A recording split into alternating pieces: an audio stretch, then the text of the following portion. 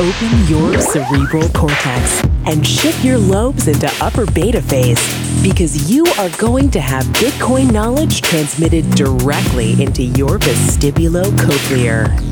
Your host of Bitcoin Knowledge is Trace Mayer, an early Bitcoin advocate since it cost $0.25, but this is not intended to be investment advice. A doctor of jurisprudence, but this is definitely not legal advice. And an investor in core cryptocurrency infrastructure, including Armory, BitPay, Kraken, and Mitagio, but this is not a recommendation of those services. Here, you get fed via direct mind download with pure and free Bitcoin knowledge. Hi, my name is Eric Lombrozo. I'm a Bitcoin Core contributor and also Ciphrex CEO. Today I'm going to talk to you a little bit about protocol upgrades and the difference between hard forks and soft forks. As opposed to a lot of other kinds of software systems, Bitcoin has a very big problem with the deployment logistics whenever there's any change in the protocol. And this is because the way that Bitcoin works requires all the nodes to agree on consensus rules. This is very important because this is what determines what transactions end up considered valid on the network. And if different people disagree, then there's going to be different histories that can be incompatible, and different people might think that different people own different amounts of Bitcoin. And obviously, this is not good. So, in most kinds of software systems, when you do a version upgrade, usually the new version is released in a way where people can download and upgrade, the upgrade and install it, and the file formats can be made backwards or forwards compatible so that the new software can read the old formats. And usually it's just not too big of a problem because different documents can be converted back and forth, and it's pretty simple for people to be able to migrate. Also, with network applications or with like things like web browsers, it's simple for people to add new features to the protocol, and new browsers that do not, or old browsers that do not support the feature can just simply show like an empty box or something that shows that that feature is not supported. That's not a big problem with these kinds of systems, but in the case of a decentralized consensus network like Bitcoin, you cannot do this, because if not everyone agrees on exactly what's valid, then this invalidates the whole premise of the system, which is that everyone needs to agree on the same history. So the actual data structures that are used to send information back and forth between nodes have version numbers, but these version numbers cannot just be changed and then have new software that can just detect the new ones and the old ones ignore it, because everything in Bitcoin requires cryptographic signatures. All the data that's put there must be hashed, and all the commitments are based on these things hashing to the correct values and the signatures signing the correct data.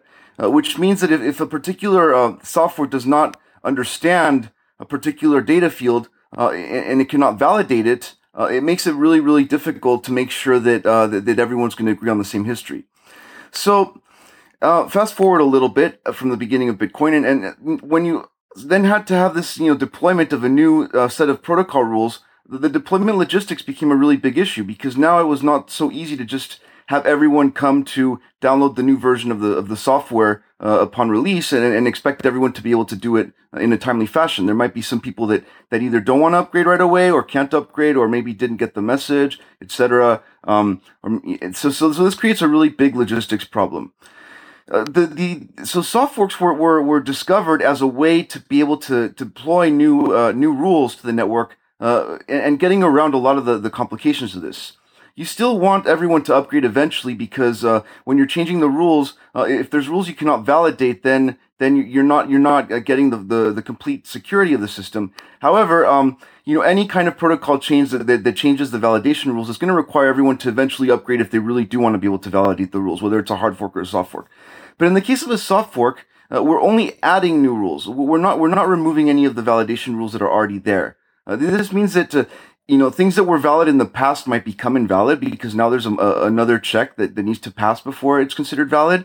But stuff that was invalid in the past will still continue to fail all the tests. So this is still something that allows us to have a heterogeneous network with nodes that support the old rules and the new rules on the network at the same time, and still be able to pass messages back and forth to each other, and still agree on the same history.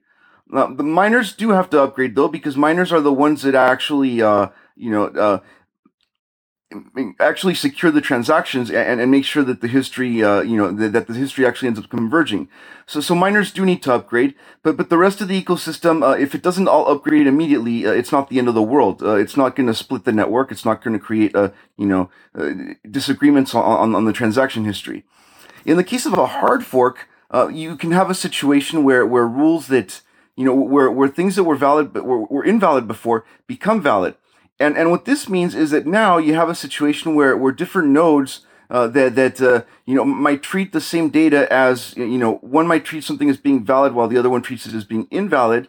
And there really is no way to consolidate this. It doesn't converge on a particular history. In the case of a soft fork, you do have a convergence. What happens is after the soft fork activates, the nodes that were validating under the old rules are still going to converge on the node that's validating under the new rules, because the new rules are more strict. So anything that followed the old rules, anything that follows the new rules will also have followed the old rules. So this means that upon activation of the fork, as soon as the network transitions to the new rule, all the nodes are going to want to converge to the same history. In the case of a hard fork, this does not happen. In the case of a hard fork, what happens is once it activates, the network actually diverges. There's no convergence to this. Old nodes are going to get pushed off into a separate network, and they're not going to converge onto the same network as the new nodes. So this is a very significant problem for activation. In the case of a soft fork, if say 95% of miners are only accepting blocks that follow the new rules, there's a very, very, very little incentive for anyone to try to change the rules at that point, because everyone's going to converge to that.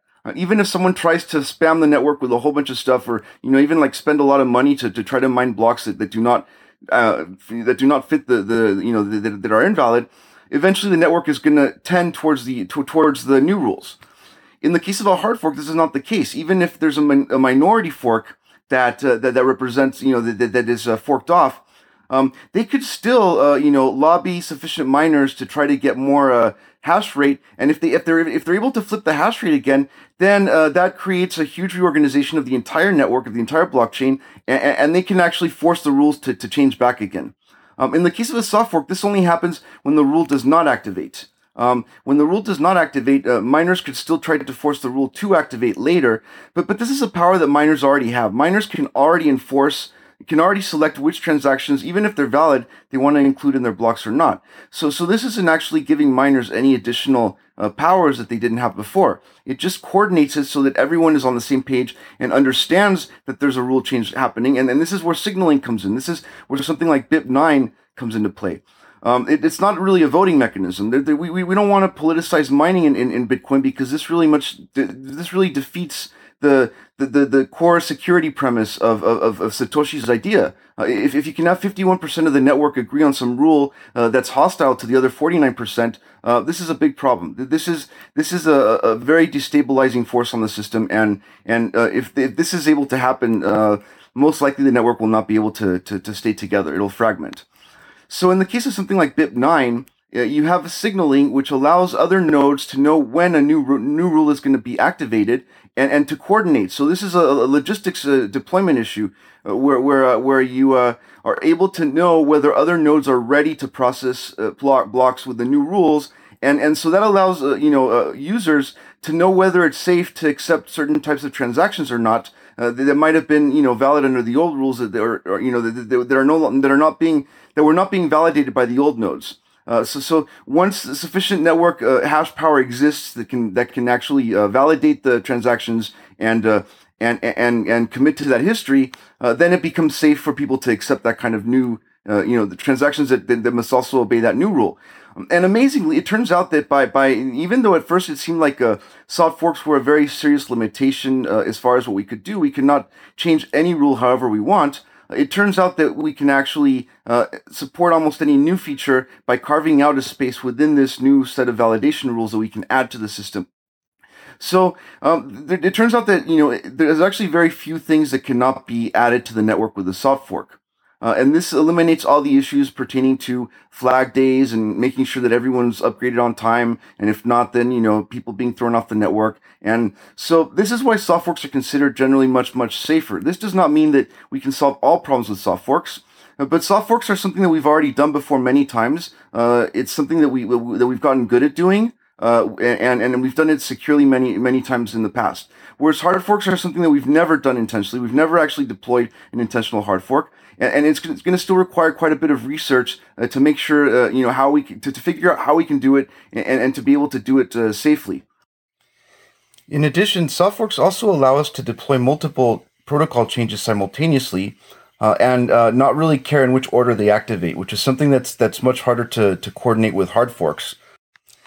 The reason why activation order is more flexible with soft forks is because the rule changes must be structured in a way that they're usually composable. Not all the time. There are some situations where maybe one rule depends on another. But in general, if you just have a sequence of checks where the first one that fails the whole operation and all of them need to pass, it makes it pretty simple to architect a system where you can compose different rules and not really care in which order they necessarily get checked, which means that you could have multiple soft forks deployed simultaneously and have them activate in different orders and not really care. It's not going to break the network in any of those, whichever way it happens. One last thing I want to say about hard forks or about forks in general, but this is more of a problem with hard forks, is that if there's a politically divisive climate, if there's any kind of if the community is really split on any divisive issue, it becomes much more dangerous to deploy any kind of protocol rule change. We really think that in order to do these deployments safely, we need to have more of the community together, willing to cooperate. If there's any issues, if there's like a problem between like miners and developers, and there needs to be some coordination to fix the issue, and they're mad at each other, obviously this is not going to be a good thing for any of us.